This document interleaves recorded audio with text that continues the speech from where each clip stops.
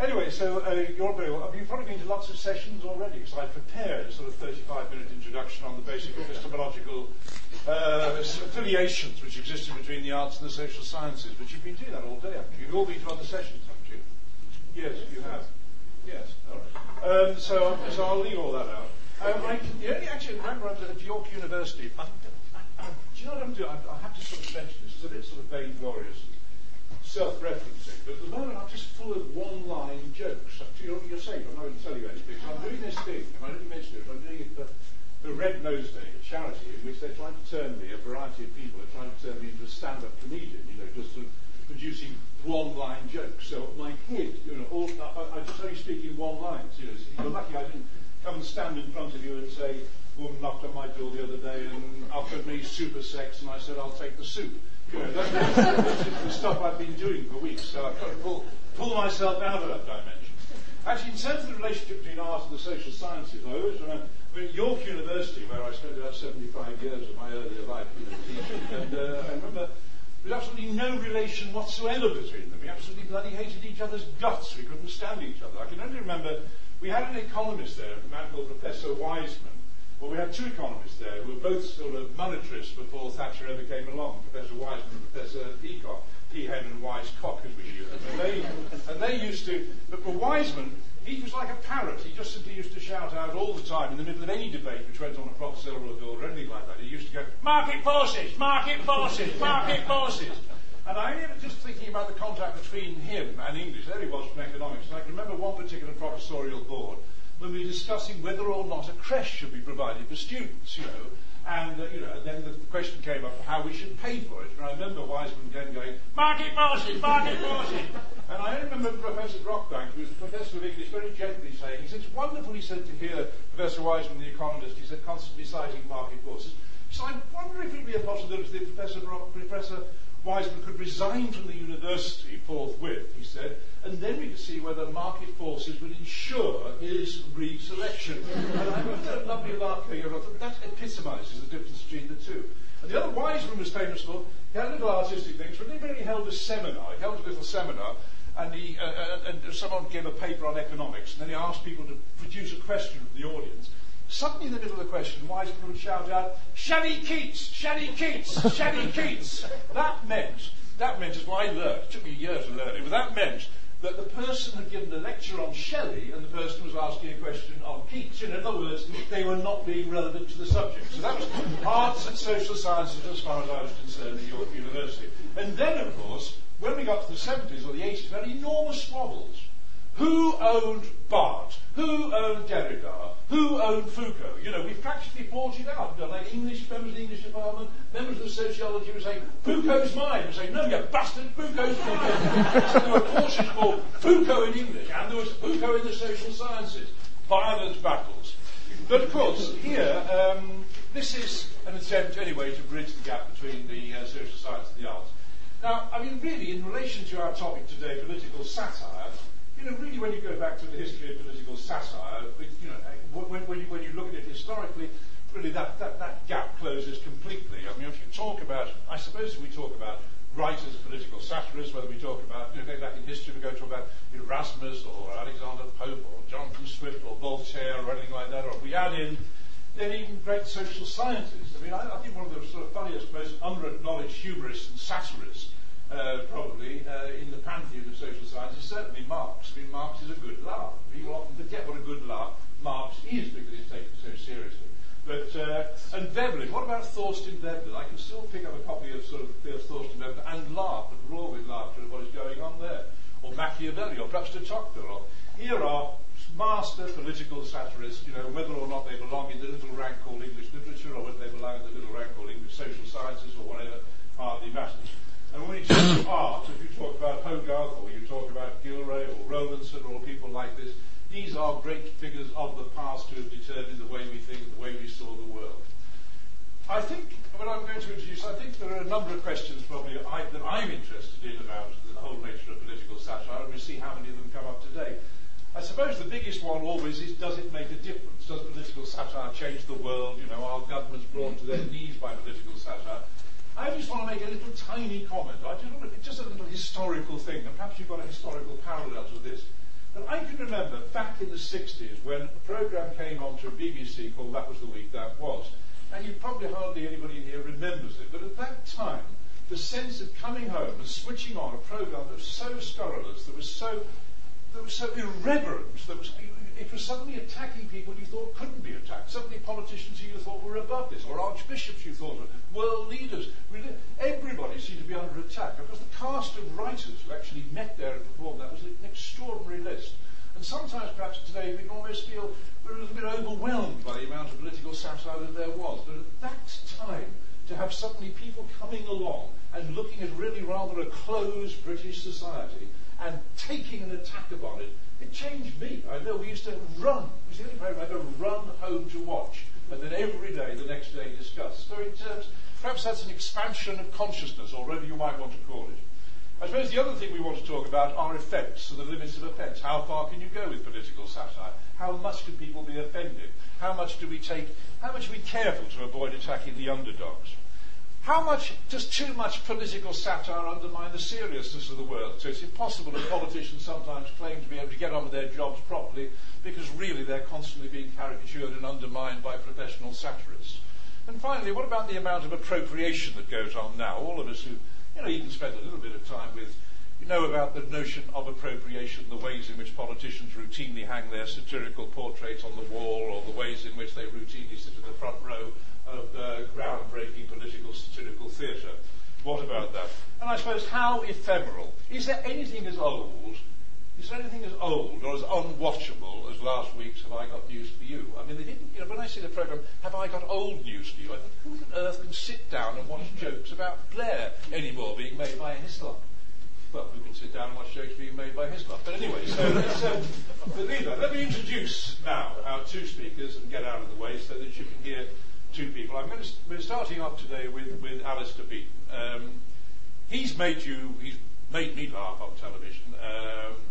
Not only with his contribution of the 9 o'clock news and the Spitting Image, Drop the Dead Donkey, which I would love Drop the Dead Donkey. I wish I could come back again. But his plays, of course, then moved and became an extremely successful, prize-winning playwright with plays like Looking at Labour's Spin and play like Feel Good, Blunkett's very funny, Blunkett's Affair, a very social secretary. More recently, The King of Hearts, a satire on royalty, the possibility of what might happen if a Muslim decided that if a marriage was arranged between a Muslim and our sovereign and our glorious royal family. Satirical novel as well, A Planet for the President, which I haven't read, but I will read now I know about it. Very much a stress on people in power, on the gaps between rhetoric and reality. It's always enormously up to date. I think I read somewhere that when one of his plays is running, he rushes in the day before a piece of topical news has occurred and jams it in so that people arrive feeling that this is indeed fresh. He's got a new Radio 4 series coming up. Starts on the 5th of June with starring Robert Lindsay, and it's called Electric Ink, and also writing a play for the Old Vic. And he's going to speak to us for around about 15 minutes or so. So would you please welcome Alistair Beaton.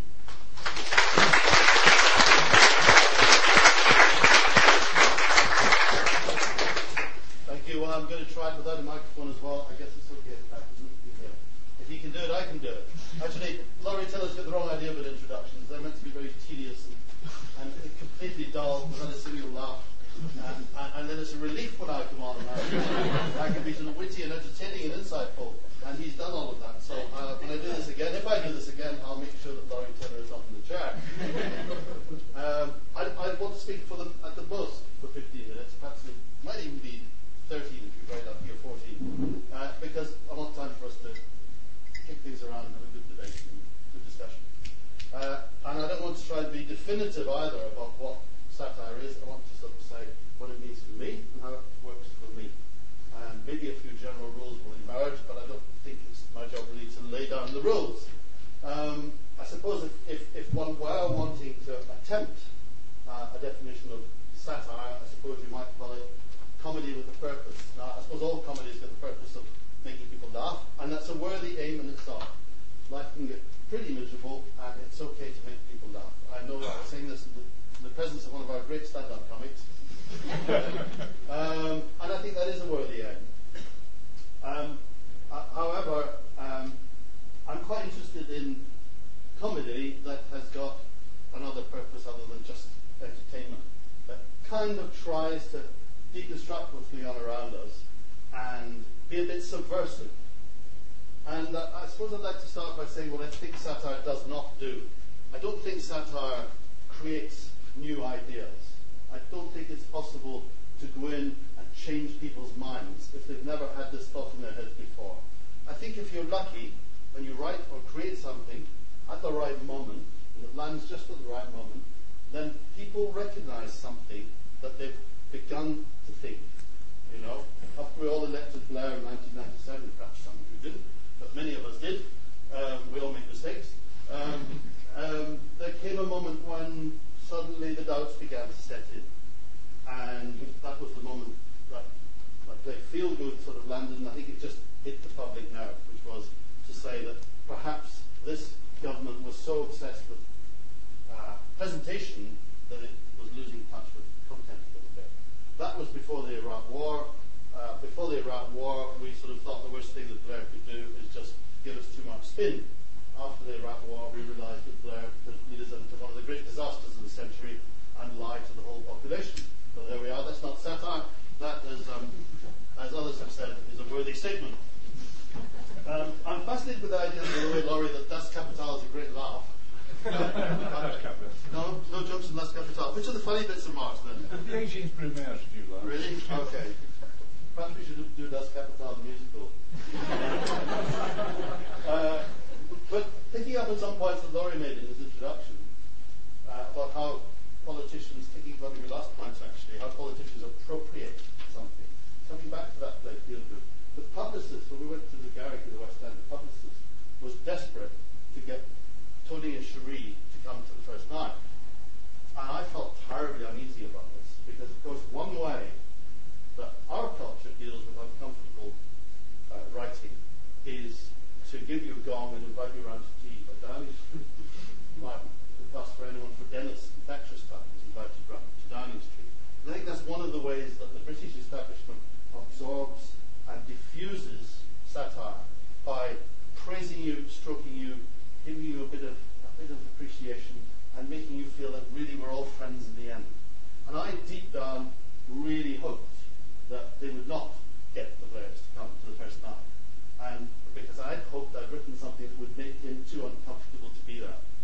Now, probably the reason he didn't come was he was too busy, but I was certainly relieved he didn't come, because I think that kind of appropriation of satire, that kind of way that is kind of what I call the green room syndrome. You know, you're in a green room before a TV program, a radio program, and you're with some politician, and it's all you're kind of friends. It's as if you all belong together, and it's kind of a lie, because I don't really want to be these people's friends. I don't think they haven't asked me to be their friend, but I don't want to be theirs either.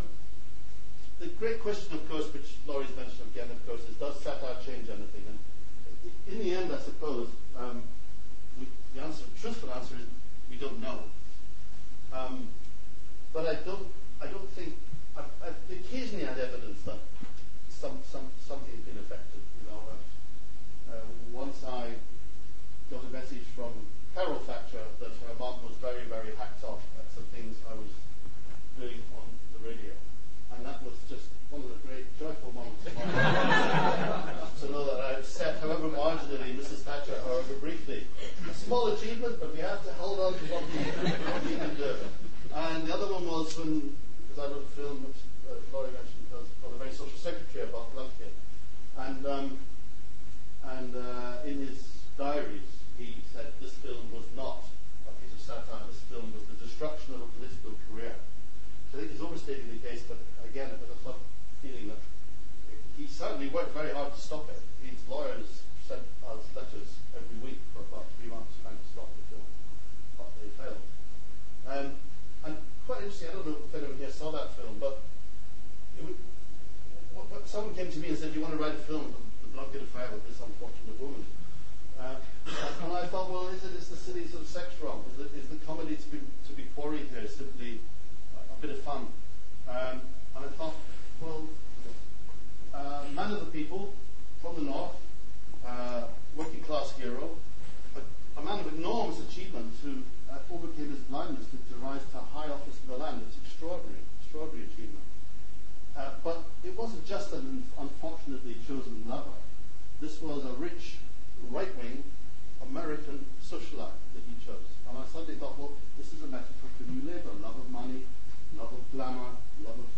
nice food, nice wines, love of wealth, love of celebrity. And that gave you the key to the play. I'm not over 15 minutes, am I, Laurie? No. Okay. But this question about effecting change, I think there's another whole aspect to satire that is at least as important and perhaps more important, which is to give heart to people who already feel something similar. Because it seems to me, and this is the starting point that I feel when I'm writing, the starting point is a kind of outrage. Because apparently decent, sensible people like us in nice suits, they tell us that outrageous things that are being done are basically okay and make sense. Then occasionally, it seems to be part of satire's job is to make a step back and encourage that kind of childlike moment we have when we think that's wrong. Let's observe what's going on. I mean, we're in the middle of this huge economic disaster, and it's full of grotesque absurdities. And we're all kind of feeling, and some of us have got it all worked out and thought out, and some of us have got it half worked out and thought out. And I think satire can come in and just kind of nail what you're feeling and give you heart. It's the same. I don't know if anyone here was on the. How many people? Let's find out. Who took part in any of the anti-war marches before the Iraq War? Well, a lot. Okay, huge number. I was there, as well as most people here. And sometimes you hear people saying, well, it didn't make any difference. We had 1 million or 2 million people in the streets just before the war started. It didn't make any difference. But I think one of the purposes of going on a demonstration is to also give one another heart. That you may not win the victory immediately, but you're not giving up. And there's further hope ahead. And I think that's what satire can do as well, rather than just change things. It can give heart and give hope. Causing offence is quite an interesting thing. It's very interesting. I mean, I had a play on a couple of years ago, and it was touring, and one of the places it was on was Oxford. And there was a question and answer session afterwards. And about the first 12 questions were, why do you use the word fuck so much in the play? And I did begin to wonder, just purely tactically, do you actually, by chucking that in, do you kind of lose a certain audience? Or I was torn between sort of feeling metropolitan and smug and thinking, well, those people, they're all those stupid old farts, and why can't you use the word fuck without being offended, for God's sake? Another part of me thought, well, maybe causing offence on something minor, like an F word, loses you an audience that you would otherwise win over on a bigger point. So how you cause offence is really quite important. And I also think that you have to cause offence with a purpose. Otherwise it's just sort of cheap. So if you have a scene that's really deeply shocking in some way, I think you have to be really sure as a writer that you know why that scene's there and what it's doing. And I think we live in a very sensationalist culture, and one of the ways you get noticed is by having sensationalist scenes. And in the donkey film, for example, there was a sex scene, which we agonised a lot. In the edit, it was in, it was out, it was in, it was out. That's an unfortunate way of expressing it. And finally it was left in. And I still to this day don't know whether it was just that bit too vulgar and technical. Finally, I'll just say, this whole business, I mean, most of my targets are politicians, sometimes named, sometimes types. But I was at a conference last year where Tessa Jowell was the speaker. And she directly accused me and a number of other writers there of denigrating this government so much that, and along with programs like Royal News View and the News Quiz and all that people were losing faith in their politicians. To which my answer was, first of all, I don't think we're that powerful. And secondly, if anybody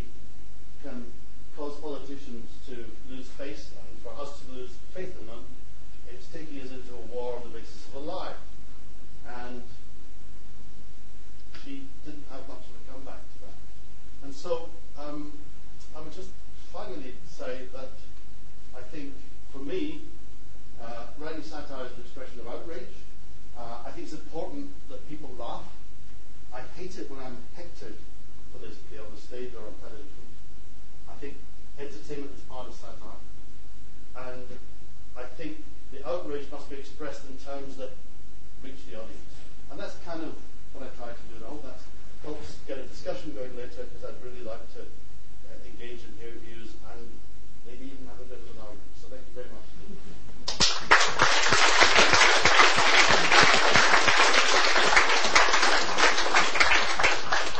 Well, thank you very much indeed.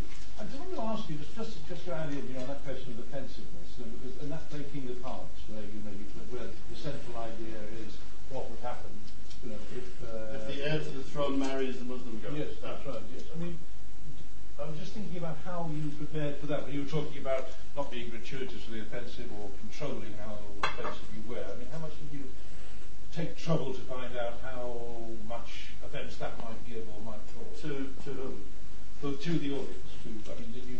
No, I don't think it was in that area. I mean, what I did was because Islam was involved and because I didn't know enough, I brought in somebody who was a Muslim who became a kind of advisor and sat through the last couple of rehearsals in the Tribune. And because I thought, if I'm going to say anything that's offensive to Muslims, I want it to be because I know I've done it, not because I've blundered into it out of stupidity or ignorance. But in fact, one of the things I got attacked for in that play, particularly by the Daily Telegraph, which is a kind of source of pride, was for not being critical enough of Islam in the play. But for me, the purpose of the play was something other than that. The purpose of the play was, is our liberal culture really, when put to the test, able to deliver on a liberal viewpoint? Well, I've introduced Martin so many times in recent years. I can even remember the blush of embarrassment I got from the first time I introduced him, called him Martin Rowson.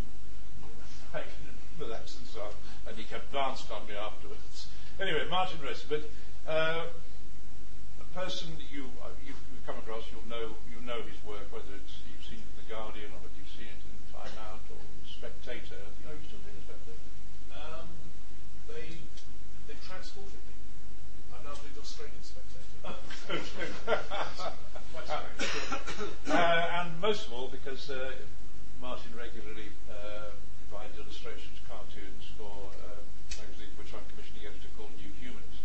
So I've got to know him very well over that, and to know his work, and to know that not only just simply the speed that he works at, to know how visually arresting it is, how funny, how so often on the spot it is, but also really almost about his fundamental generosity, not towards the people he's attacking in any way, but his generosity towards the causes which he believes. He so regularly works for very, very little, or in many cases, nothing for those causes which he believes.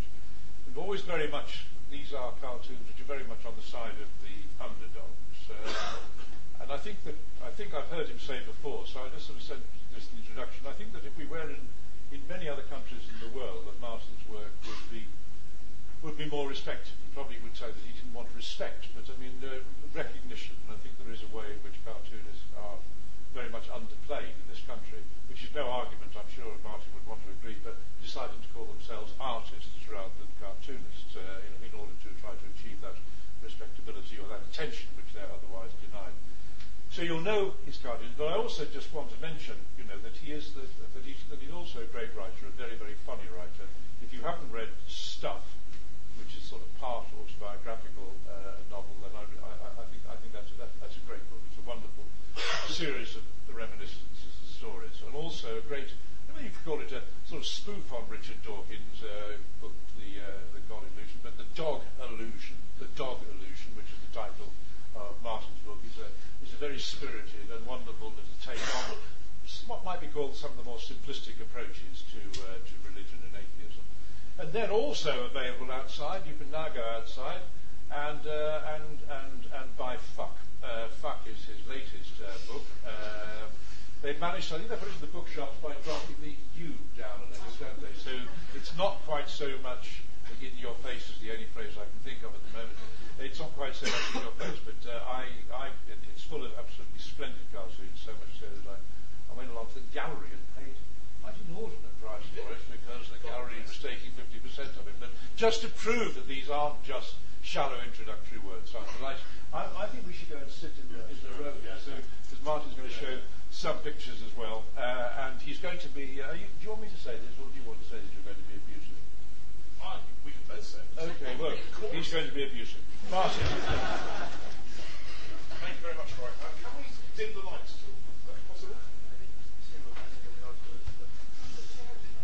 Can we move the chairs? And there's a picture of our chairman being a chair.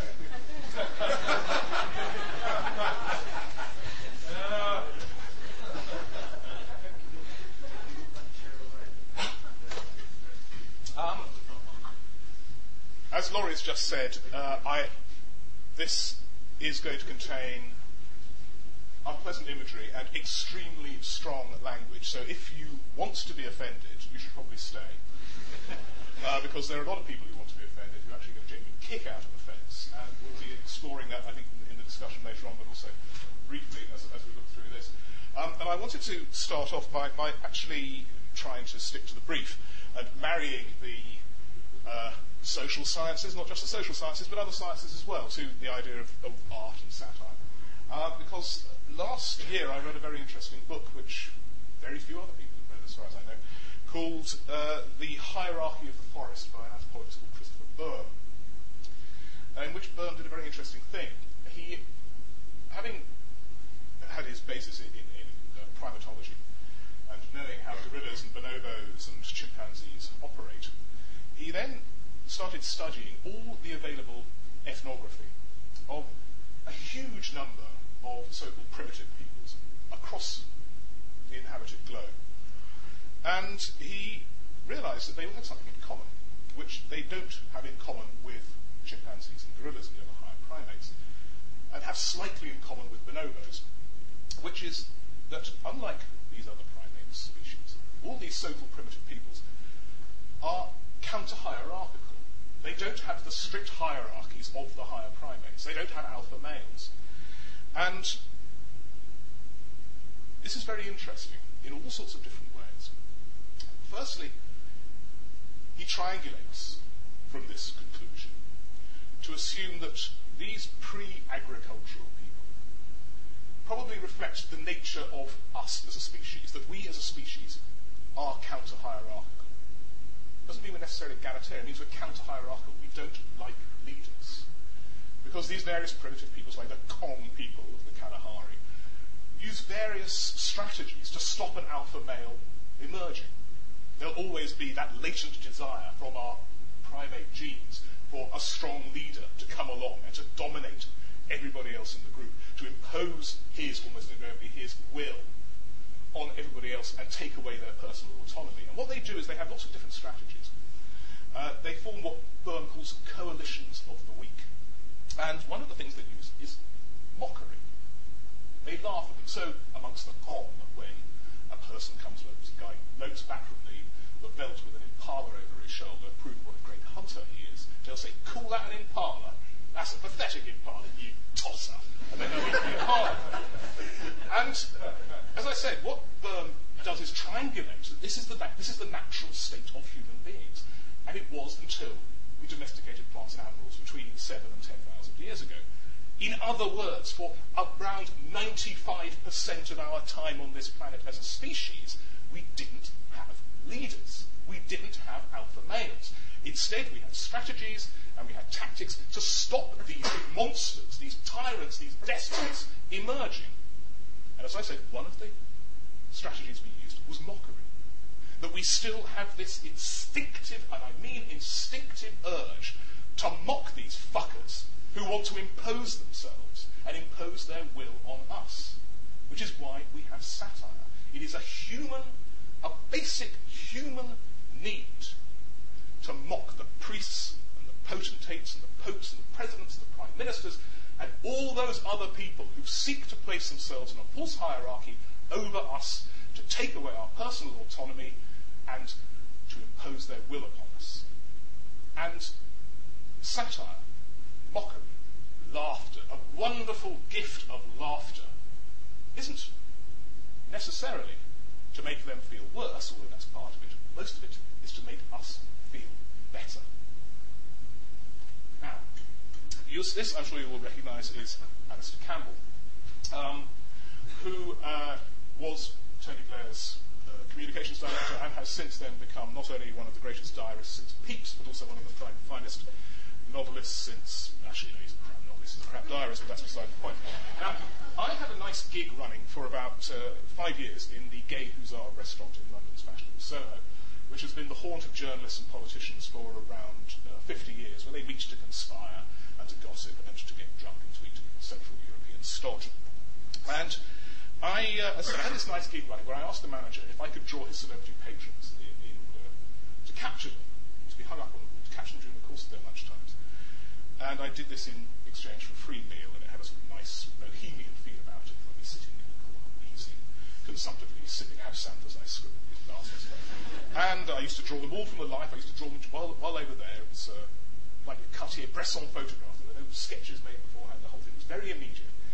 And there are now 60 of these pictures up on the wall of games. And they include the aforementioned Blunkett, who I didn't realise was actually having lunch with his heavily pregnant inamorata at the time, so I missed the scoop there.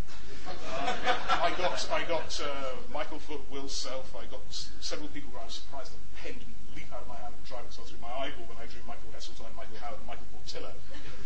And we finally got Campbell. Campbell was interesting because he actually demonstrated something to me which I hadn't realised about my craft before, which was that it's actually, again, something very primitive. It is like that urge to laugh at our leaders. It is almost a kind of shamanism.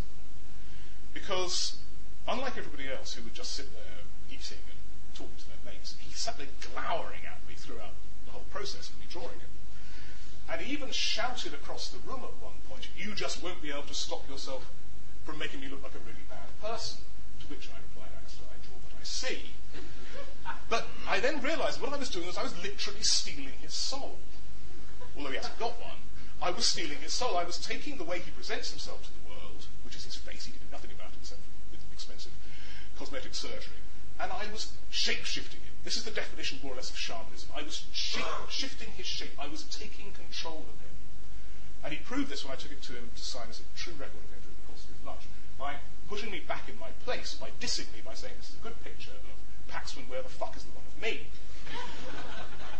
But this is how visual satire works. It's about control. It's about evening up the score with the powerful. It's about taking control, shifting their shape. And so once you've established that principle, you can do anything with them. You can set them up in a drama of the cartoonist's own choosing. So here's a pretty straightforward caricature of Campbell spinning Tony Blair. Here he is as a gigolo saying, "Hey baby, if I sex you up, will you come in 45 minutes? But you can go much further than this. This was a wonderful story at the time of the Queen Mother's funeral, which most people have now forgotten, not the funeral but the story, where Campbell was rumoured to have been putting pressure on Black Rod to give Blair a bigger role in the funeral, presumably snuggled up against Her Majesty in her coffin, we don't know. And I remembered that wonderful phrase describing Thatcher's press secretary Bernard Ingham as the sewer, not the sewage. And so here is Alistair Campbell as a blocked toilet. Black Rod sticking out of it. And this transformatory magic, this shamanism, this shape-shifting goes further, because here we have the man who broke the story, Peter Oborne, editor of The Spectator. It's a turd down there. And Charles Clarke, who was then the chairman of the Labour Party, got embroiled in the story, and there he is as a tampon. Now, another part of satire is not, as people like Ian Hislop pompously say, to puncture pomposity. It's actually about ripping aside the raiments of the powerful, of the elite. It's about tearing off the coronets and the robes and showing the shitting, pissing, sweating human being underneath to show that they are just like us. And this is by the great Gilray, James Gilray, doing what satire should do, which is actually rolling around in the gutter and loving every minute of it. This is William Pitt the Younger as Midas in reverse, transforming gold into paper money, but he's shitting money into the Bank of England. And satire has to be about shit. It has to be about sweat. It has to be about showing the sordid and steamy side of life, because we need to show the people who assume that they are better than us that they are exactly the same as we are. This is a variation on that, which is Gordon Brown failing to shit into the public sector in 1998. And this again was Gordon Brown during the 2005 election. This is a pastiche of this great cartoon by Gilray, which again shows how satire operates, because this looks like a straightforwardly jingoistic piece after the Battle of Copenhagen between Jack Tar biffing Bonaparte. But in fact, when you look at the subtitle, which may not be able to see because this desk is in the way, it says "Fighting for the Dunghill." Gilray undermines his own image by using text to say it's all a load of shit. Talking of which, the transformative magic, we have Boris here about to shit over London, lined with the Evening Standard. And now we have some fat cats. There's a cat shitting over our money.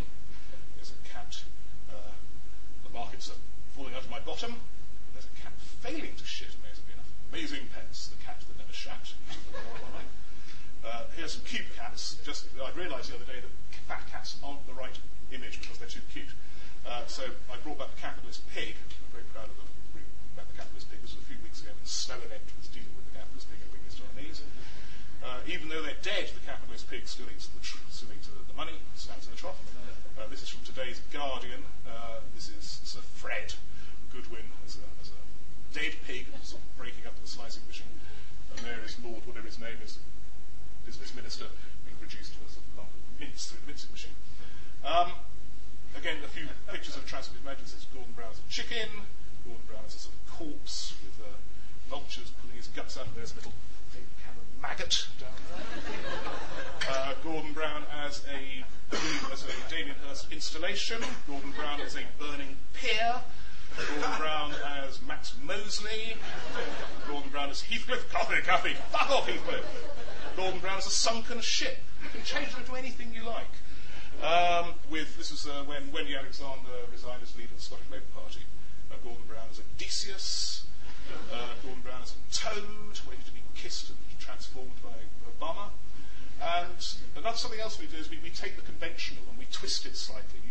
You need to recognise images like this, which is a famous Donald McGill postcard, smutty postcard. And here is a rock. This is Rembrandt's The Anatomy Lesson. This is the chairman of the Bank of England, the governor of the Bank of England, one version of the Anatomy Lesson. That's when they reduce it to 1.5%. This is Botticelli's Venus, and this isn't. We hinted at earlier on the relationship between the politician and the satirist. And it's very interesting that most politicians take it on the chin. I mean, Anne Widdecombe, who is a surprisingly nice woman, says that she loves cartoons. She thinks they're just jolly good fun. I interviewed her last summer and said, no, it's assassination without the blood, Anne. We are trying to destroy it. No, it's jolly good fun. Which is a kind of carapace she has to have. But this kind of material has been a part of the political discourse, albeit the grubby part of the political discourse, for over 300 years in this country. It has been tolerated for over 300 years. And it wasn't tolerated for a century and a half before then, since printing arrived. And it has been current with human beings. Visual satire has been current probably since the first hominid picked up a piece of charred bark and started scrawling on a cave wall. Because it is, as I said, shamanism. It's taking control through reproducing, through drawing them again, and then drawing out something about the nature of the person. From one virgin to another, on the subject of offence, this cartoon, For New Humanists, led one of the editorial board of New Humanists to resign in disgust because he thought it was affecting good dialogue between faith and non-faith communities. This one, which I thought was quite a good joke, after the Pope died, I got a sort of shit rain of hate mail about this from Catholics. I don't know. This one I think is sort of fair comment, putting the fundament back into fundamentalism. It was in New Humanists, so not many people noticed it. This was as far as I got in a cartoon strip for The Independent on Sunday about the Danish cartoons, which I will deal with briefly because I know I'm running out of time. This is a cartoon I did for The Guardian after the Danish cartoons round broke. And it was the first time in 14 years that it had to be approved by Alan Rusbridger, by the editor. Otherwise, I had pretty much free reign on The Guardian. And the Danish cartoon controversy was very interesting because, and I think we should discuss this further, but from my point of view, Jonas Posten was wrong in commissioning those cartoons because they actually broke the golden rule of satire, which was more or less defined by H.R. Mencken when he defined journalism as afflicting the comfortable and comforting the afflicted. And the Jyllands-Posten is a right-wing paper which has been running an anti-immigration campaign for decades in Denmark, and they were really trying to make the lives of poor, powerless people even worse than they were already. People who probably clean the toilets and empty the bins at the Jyllands-Posten. And the response from powerful Danish mullahs who hawked these images and various others around the despotisms in the Middle East almost justified the publication of the cartoons of the British state, but only almost. And when we're talking about offence, people get offended by images. That's the point, that they are voodoo. They are doing damage at the distance of a sharp object, in this case a pencil or a pen. But the only really important and truly offensive thing that happened as a result of the Danish cartoons controversy was that up to 100 Muslims were shot dead in the streets of Muslim countries by Muslim policemen because they'd been fomented into rioting by Muslim clergy who were trying to increase their own political power. Now that's really offensive. Nothing is as offensive as killing people, believe me. Nothing. Absolutely nothing. And yet, there are a lot of people who think that anything is offensive. This is just a picture of David Cameron with Fotherington Thomas pose. Just to remind you what Fotherington Thomas looks like. This, again, appeared in New Humanist and was the subject of a huge debate on Richard Dawkins' website, where they asserted that it was the most grossly homophobic image any of them had ever seen. Partly that was because Dawkins has recently started a campaign called Out, to encourage American atheists to come out. And he has expropriated the language and the symbolism of gay liberation. Now, I work on the basis that I don't attack people because of their gender, their ethnicity, or their sexuality, because that's them. That's not an opinion. Atheism, even though I'm an atheist, is an opinion. And so the two are not comparable. Gay liberation and atheist liberation are not comparable. And so I wasn't too pleased about him expropriating this stuff. But all these people said, they were deeply, deeply offended. They said that I was showing Dawkins as being a caricature of a lib-wristed gay man. Well, actually, if you look at it, you need pretty strong wrist muscles to do that. It's not like that. It's like, it's a pretty tough thing to do. Other people say, oh, he's wearing sandals, a well-known gay signifier. This is not a homophobic image. But atheists on top of Muslims, Zionists, neocons, the list goes on almost infinitely, are crying out for the opportunity to be offended because they use it as an aggressive political weapon. If you are offended, it means that what the person has said is unspeakable and therefore should be unsayable, and therefore they should shut up, which means you've won the argument. Because anything that offends you is unforgivable. Quickly run to the end. We're going to use some F words now. This was about some more fat cats with Ross and Brand being lynched in the background.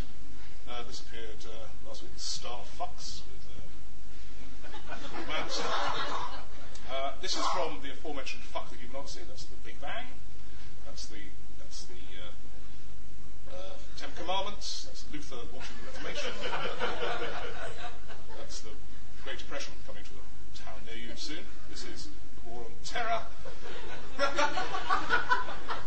And this is how I said goodbye to Tony Blair in The Guardian. I was rather pleased with this. Hey everyone, look at these great retirement presents. A fork Earth from all of the EU, a fur cuff from Gordon, and fair coffin dye from the grateful people of Iraq, Afghanistan, and all you guys. So I managed to tell Tony Blair to fuck off on the page of The Guardian, and they were happy with that. And very, very quickly, to end, we started with the Gay Hussar. This is the drawing I did for The Times on a nice gig I had with them for about 4 years, where they'd send me out every week to cover some event, which I then turned into kind of Hogarthian tableau. And I've been working very happily with them for about 4 years, and they've got a new Saturday editor, a man called George Brock, remember that name, who invited me out to lunch. And I'm a freelancer. I'm very nervous about being taken out to lunch by editors, because it usually means you're going to be sacked. And the first thing he said to me was, don't worry, Martin, this has no bearing whatsoever on your relationship with Times newspapers, which will go from strength to strength in the years to come. And I thought, I've got 7 weeks. And then he said, I think in the new compact Times, cartoons work so much better vertically rather than horizontally. And I thought, this man's an idiot. I've got 5 weeks. And lo and behold, exactly 5 weeks later, I got a letter from the managing editor saying they were having problems with the pagination of the new compact times. And they were going to have to move Julie Birchall's column from the second section to the first section of the Saturday Times, and so with great regret they would have to let me go. So I was being replaced by Julie Birchall's column, which, believe me, is the most humiliating thing that ever happened to me. Unfortunately, they'd given me 2 weeks' notice, and this was the last cartoon I did in the Times. And it was the book launch of the caricatures in the Gay Hussar, of the book of the caricatures in the Gay Hussar. And if you sort of, it's a bit like Where's Wallace, you screw up your eyes, you'll see various of the people I drew who are now on the walls of the Gay Hussar are posed in a certain way. So this is my colleague and friend Steve Bell and Kevin Maguire of the Daily Mirror, who were posing their arms like it's a sort of F. And there's Kenneth Baker, former Education Secretary of the Tribune, Seven is a U, Simon Hoggart is a K, me and Michael Foot, that's a C, and me and Michael Foot is a K. There is former editor of the People, Bill Haggerty, and Geoffrey Goodman, former industrial editor of the Mirror. There's a B. There's the libel lawyer as an R. There's Brendan Barber and Lord Lamont as an O. Ilfrid Harrington as a C. And the publisher of the book and the manager of the London Review Bookshop as a K. A fuck Brock across half a page. Across half a page of the Times. Because they didn't notice. And I then phoned up my friend Francis Wheen on Private Eye, and he told the world, and apparently they were dancing on the newsroom floor of the Times the day that issue of Private Eye appeared. And I will never, ever work for the Times again. Ever. And the thing is, I don't care. Because I won. Because that's what it's about. I actually won. Brock lost. He took away my money, he took away my job, but he lost, and I won. And that is basically the secret of satire. We laugh at those bastards who try and rule our lives, and it means we win. Thank you very much.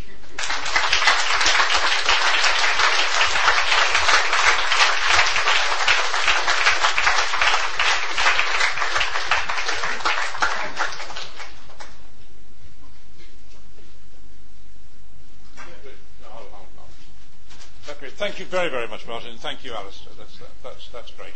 I won't speak for another moment. We've got about sort of 35 minutes, which is quite good. So thank you. So let me just ask for any comments. I won't try and provoke any discussion in any particular area. Let's just sort of randomly go. Yes, gentlemen, in the second row from the back.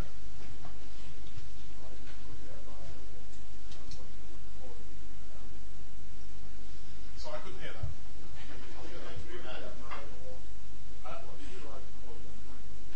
Angry man. I'd like to think of myself as a sort of Mother Teresa of British cartooning.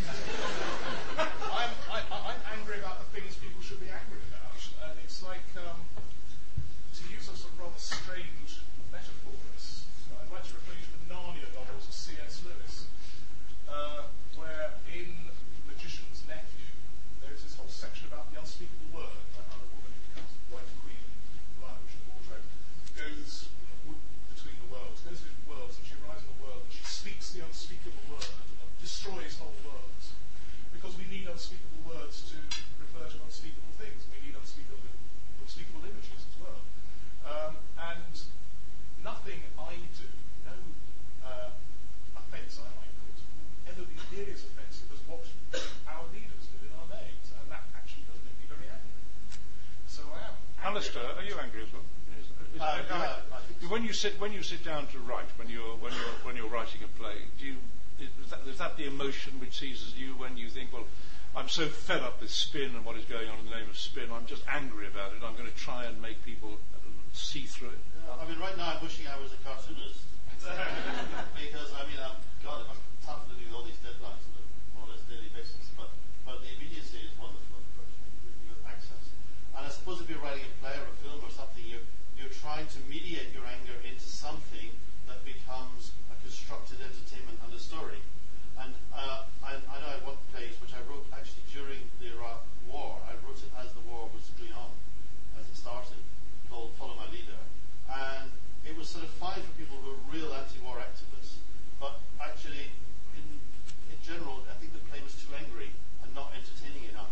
So somewhere, if one is angry, I think one has to take it and deal with it. I mean, what's wonderful with the cartoons we've just seen for me is that they're both angry and very, very clever.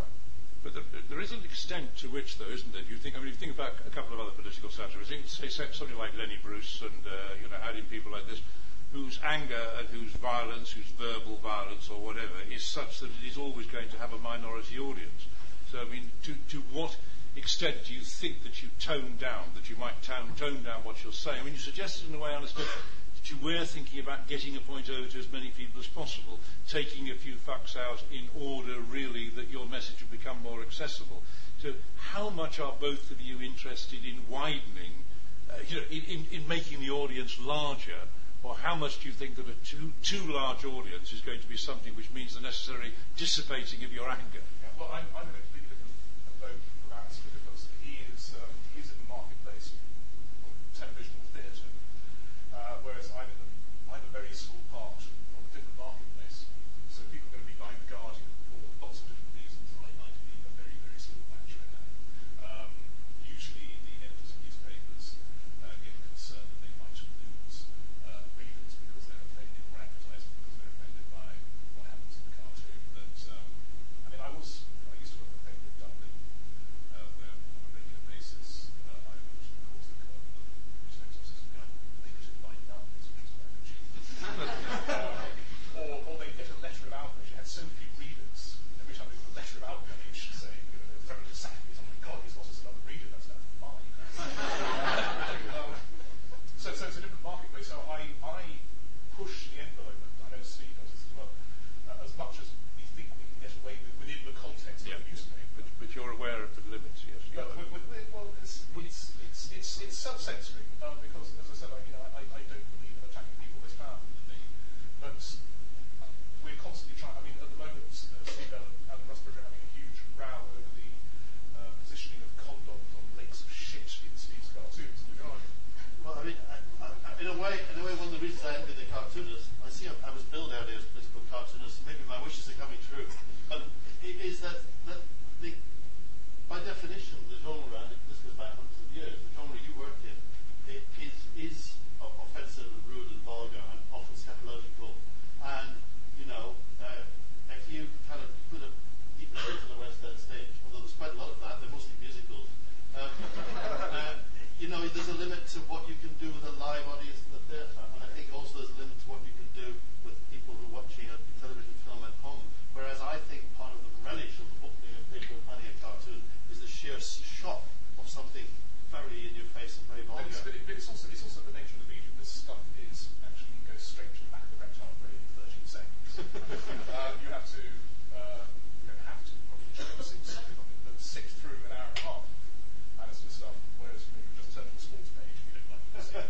It's interesting, that business of shockability. Just finishing the last line on your anger thing, I can remember I mentioned Jerry Sadowitz, the comedian. Probably some of you have been to see Jerry Sadowitz, where the sense of wanting to shock is so strong that if, as it were, nobody in the audience is walking out during his performance, he suddenly turns to another thing. I mean, the last one I saw him a couple of weeks ago, he suddenly said, I'll tell you, he said, I fucking admire, he said, that fucking McGarvey. He said, he's good, isn't he? And you can see all the people in the audience are thinking, is this too much? I mean, are we going to go along this one? Just that sort of sense. And then afterwards he said, that really changed it round, didn't he? But he wanted an assurance that no one was going with him. And if they were beginning to go with him and almost beginning to like him, then he had to throw in. But did you think Jerry Sadowitz was a satirist? I don't think he's a satirist, he's a comedian. Well, I think there's a difference. I think he is a satirist insofar as when he satirises other comedians more effectively than any other comedian. His satirical observations on the nature of contemporary comedy, I think, are genuinely, I would call them satire, but not political satirists. But let's move on to another question anyway, which yes, let's have Jeff. Okay, you all sort of characterise satire as anger and anti-establishment. But I'm just thinking about the fact that most political satirists are white, male, well-educated. So isn't there an argument that satire is one bit of the establishment mocking another bit of the establishment? That's a very clever point, yes. Alistair, you can take that one. I'm not even touching it. Well, I'm very sorry to be white male and well-educated. It's not my fault. It's kind of interesting.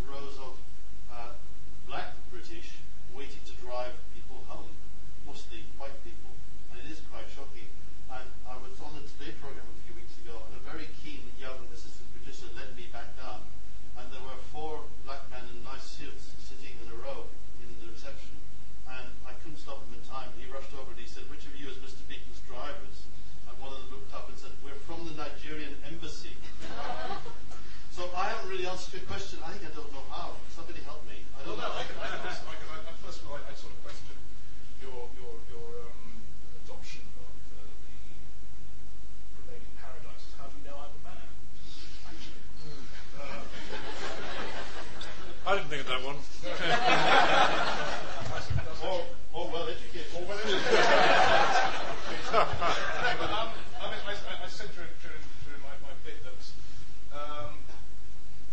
what I do has been part of the political discourse for 300 years. I mean, since they either absent-mindedly or kindly forgot to renew the Censorship Act since 1685, after the Boris Revolution, we have had golden eras of satire, from Pope, Swift, through Hogarth, Gilray, and on it has rolled, and it has been part of the political discourse, and it may or may not have changed the way our politics has been done. Probably not that much. What it has done is made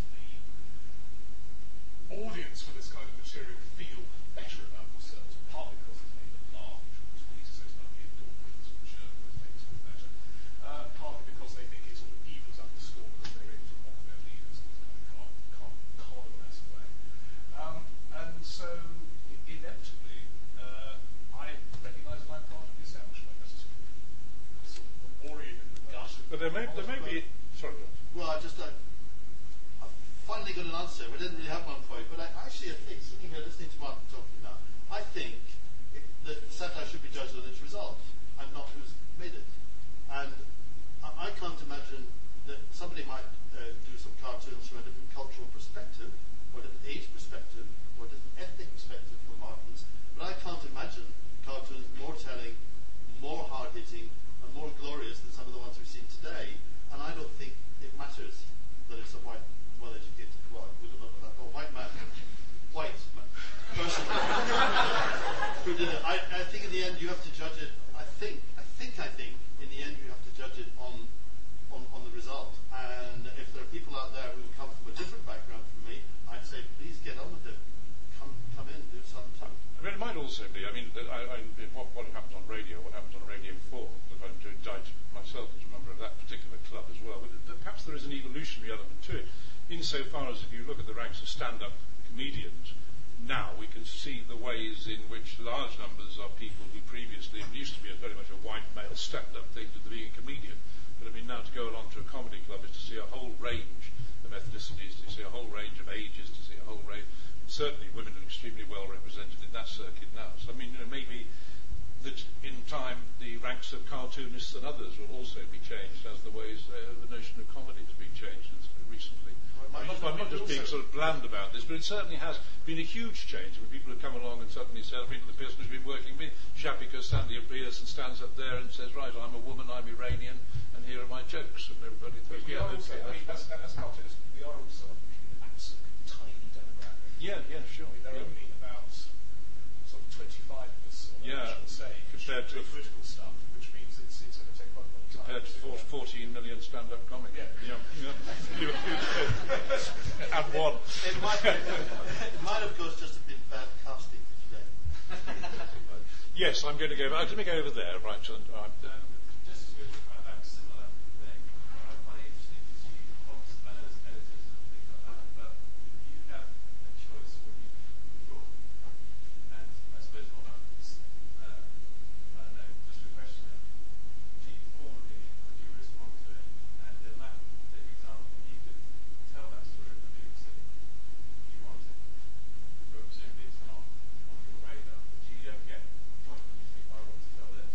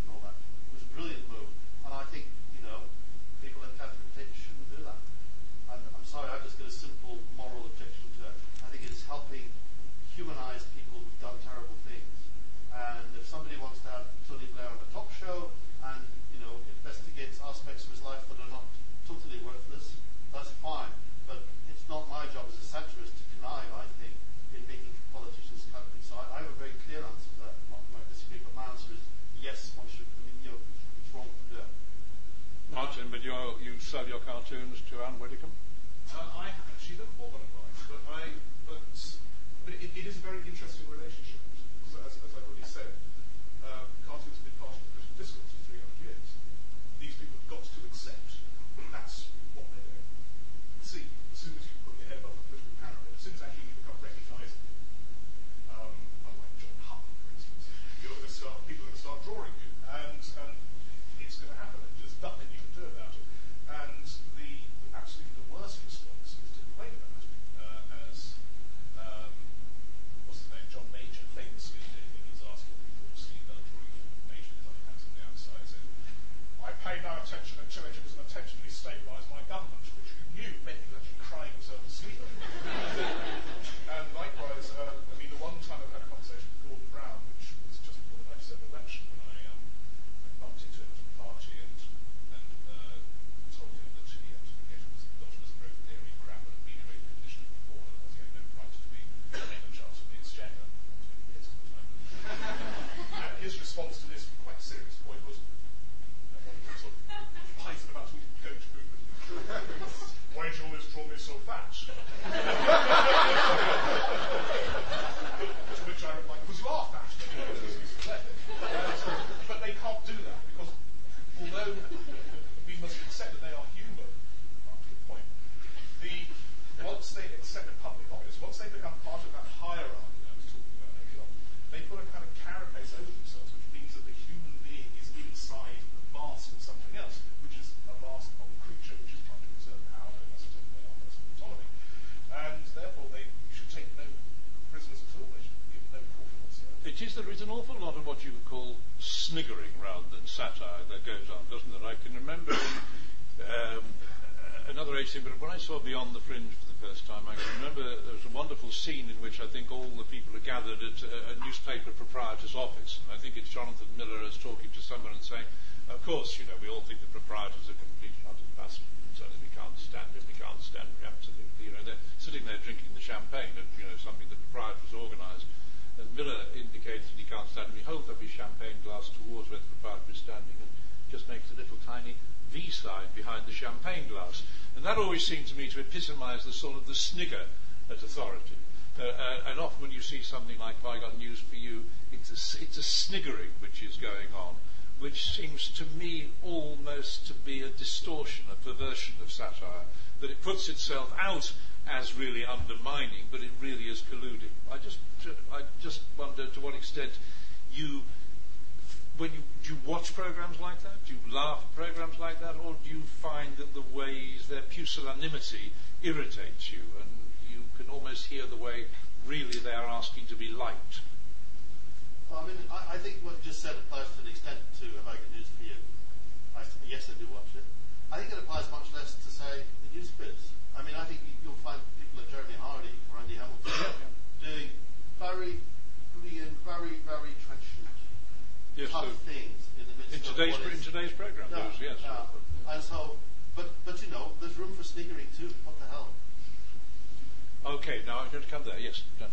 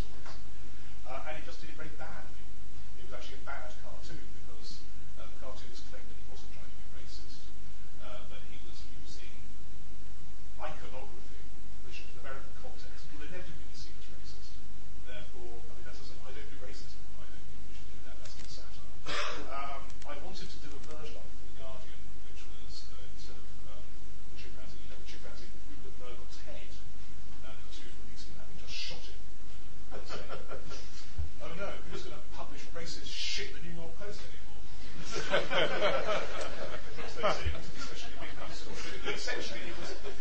I think it was unconsciously racist, which suggests that the cartoonist is probably racist, but also it's just constructive banding, and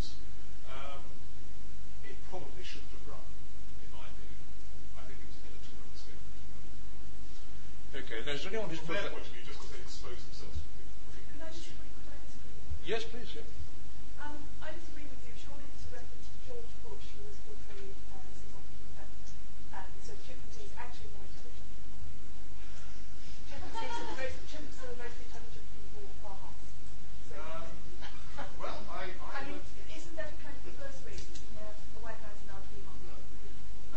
you have to tread an incredibly narrow and extremely wobbly tightrope on this, I think. I've never drawn Bush as a monkey, so I could just say no comment. But I know Steve Bell got there first to all other cartoonists' intense annoyance. When somebody new comes along, you try and get in there first, define it, and Steve got there. Bush's game. But he has pointed out that the thing about Bush is that he does look like a chimpanzee. He walks like a chimpanzee. He moves his arms like a chimpanzee or that kind of. And he does have this muzzle which tries to express human sounds not very well. And it was a straightforward thing like, and there is not an iconography, a historical iconography portraying the children of rich East Coast families who then pretend to be Texans as chimpanzees. So it is not a stereotypical depiction of the Bush clan. Therefore, it's fine. The depiction of Afro-Americans as apes and chimpanzees and gorillas has a very sordid and long historical iconography, and therefore, in my opinion, is a bad thing. It shouldn't be done. It's as simple as that, as far as I'm concerned. Do you want to go back? No, actually, what I did want to ask was part Oh, but you've left it. Okay, well, I'll let you. What the hell? It's related to it was start of things in self-censorship. I loved your cartoons. I was thinking about the possibility of Muslim cat skills and what it would look like. But I wanted to ask about self-censorship and the extent to which the whole culture of narcissism, whereby you take the case, and I can't remember who wrote it about Alistair, you have a thing as opposed to my family because, whereas that's rich makes it very difficult. I mean, how do you deal with that in certain subjects, not just untouchable because that of everybody's concerned that you are thinking you must do that, rather than objecting to what is being said. People waiting to be offended, to use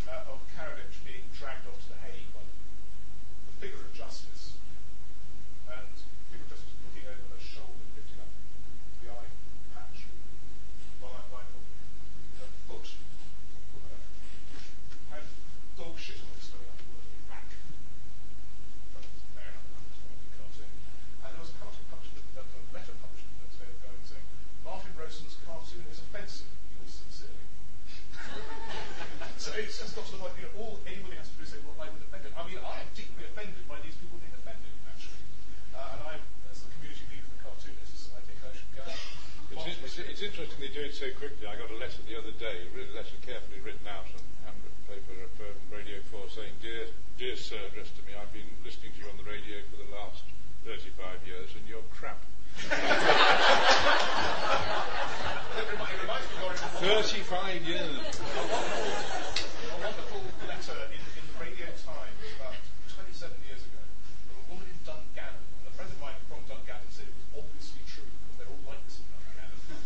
And saying, Dear sir, I sat and watched the television from midday until close down and that's all complete rubbish. Yes, they're all doing it in Dungannon. They're all sitting there. Rubbish. I think if we were to be really honest, I think all people involved in our kind of business probably have a secret bit of them that really enjoys, to a degree, causing offence. And I think there is a bit of a buzz, a pleasure in it. One of the high points of my life was, as the lights came up at the end of a stage show, I was attacked from the row behind by a man with a rolled up newspaper who battered me over the head with it saying, "Why is everything you write so anti-police?" And he was an off-duty policeman who assaulted me with a rolled-up newspaper, and I was really, really thrilled. So somewhere, some part of us really You're not well known for your anti-police plays, are you? I didn't really get it at all, but he was a very, very angry policeman. Right, okay, well I think we've got time, it's about, I don't know, it's about 25, so we'll take 3 more. Now, is there anybody, because I've lost track of who's had their hands up for a long time, so if you feel I've been overlooking you, put your hand up. Come on, there you are. I know it's not very good chairing, but nevertheless, we'll try first at the front row here. Yes, thank you. There's been a lot of emphasis on defensiveness, but I think when it comes to appealing to a broad audience, accessibility also has to do with the amount of symbolism in satire. Do you ever feel like you have to keep things simplistic, or that things might get too esoteric, or like a wide audience create? I was once told off by Steve Bell for doing a cartoon of mine, quotation from Kabafi in the original Greek. Exclusive. I tend to avoid that. No, I mean, as I said earlier on, you have to, in my job, you have to take news stories that nobody knows about. You have to do something. You have to use, again, iconography, which people recognise. In The Guardian, you probably have a wider reach of images of world art, which people will recognise, so you have all sorts of courses. There are some times, occasionally, when one wants to be incredibly obscure, but people won't get the gag, and the important thing is to get the gag. But is it just the symbolism, the enduring symbolism? If you go back to, the cartoonist, I think the first cartoonist I ever came into contact with was a cartoonist called Lowe, who used to write cartoons for the New Statesman, sort of glory days of the New Statesman, and there, the cart horse I always remember was the TUC, the Trade Union Congress, that you had a particular animal. And that carries on, doesn't it, in a way, the decision to depict Superman, toads, whatever, that this is going to be like an enduring way of depicting a particular policy. It's also shorthand. All cartoonists working in this country today have stolen images from Lowe, because they're sufficiently well known that there are probably about 10 cartoons in the history of the genre which are sufficiently well known for other cartoonists to steal. One of them is Luck Living in Danger, I think in the show, and Lowe's about 3 or 4 which you know that people then get what you want to do. Okay, yes, let me, I'm going to go, I think I just have a feeling that you've been very well, I'm sure I saw your hand up some time ago, didn't I? Yes, please, in the middle. Yes, please, you. Is that an open question? Yeah, well, I'm actually half French, and I'm a big fan of culture. And I just wondered to what extent you think that a lot of humor and political satire is actually culturally inspired and can only be culturally understood. Because comparing these cartoons with what I know from French is extremely different perspective, a different approach. And I was wondering to what extent you think that it can be understood in different cultures. could you just say just a tiny bit of the word about different perspective, different approach? In what way? Can you just fill that in for us? I think it's interesting that there's a lot about, it's very, very vulgar, very kind of in your face. This is vulgar in your way. I'm just pinning it down firmly.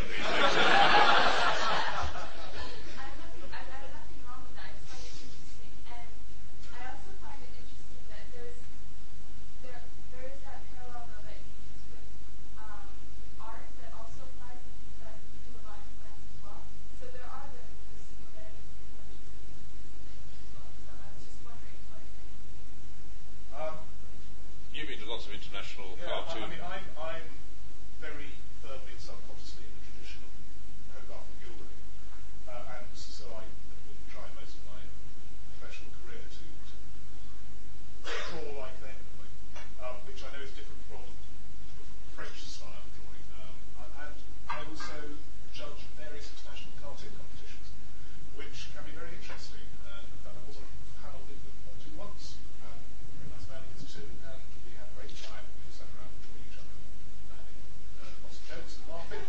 And we looked at these cartoons from all around the world, and it's very easy to find a winner, because the winner is the one that makes the international jury laugh, makes all of them laugh, because most of them are usually pictures of doves of peace in wrought iron cages, or cannons with flowers coming out of them.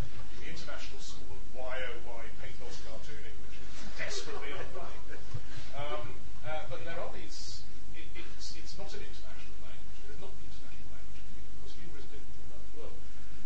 But there is enough of an overlap for us always to find something really good. We have one cartoon, for instance, which is absolutely brilliant, was by an Iranian cartoonist, of all people. You might think that they have a very, very healthy and long-standing cartoon, or traditional cartoon in Iran, so they can't do the mullahs, unfortunately for them. And it was the Archaeopteryx, the famous fossil of the Archaeopteryx, beautifully done. And it was the double piece as the Archaeopteryx fossil. And it was just fantastic, and it worked. And we had jury members from everywhere from Korea to South America.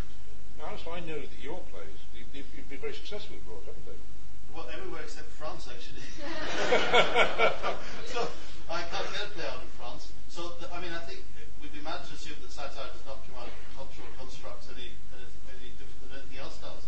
But I know that I have a fair chance of getting a play out in Germany or Denmark or Portugal or Italy or Canada or Latvia or Estonia or Finland, where all that plays on. I cannot get a play out in France. So clearly there are, I blame the French myself, but clearly there are cultural constructs, and even within the sort of degrees of satire, like Italy has a tradition of an enormously, which goes back all the way to kind of Buffo, the stuff that Dario Fo does, has a kind of breadth and energy about it that's more akin to our pantomime in a way. So yeah, I think that the culture plays a huge role in it. It's only international to an extent, I think. Well, I'm afraid I was just settling into the evening, actually. But we have to stop there. I think we really do have to stop it, because it's just gone 4:30. But will you join me in thanking Martin?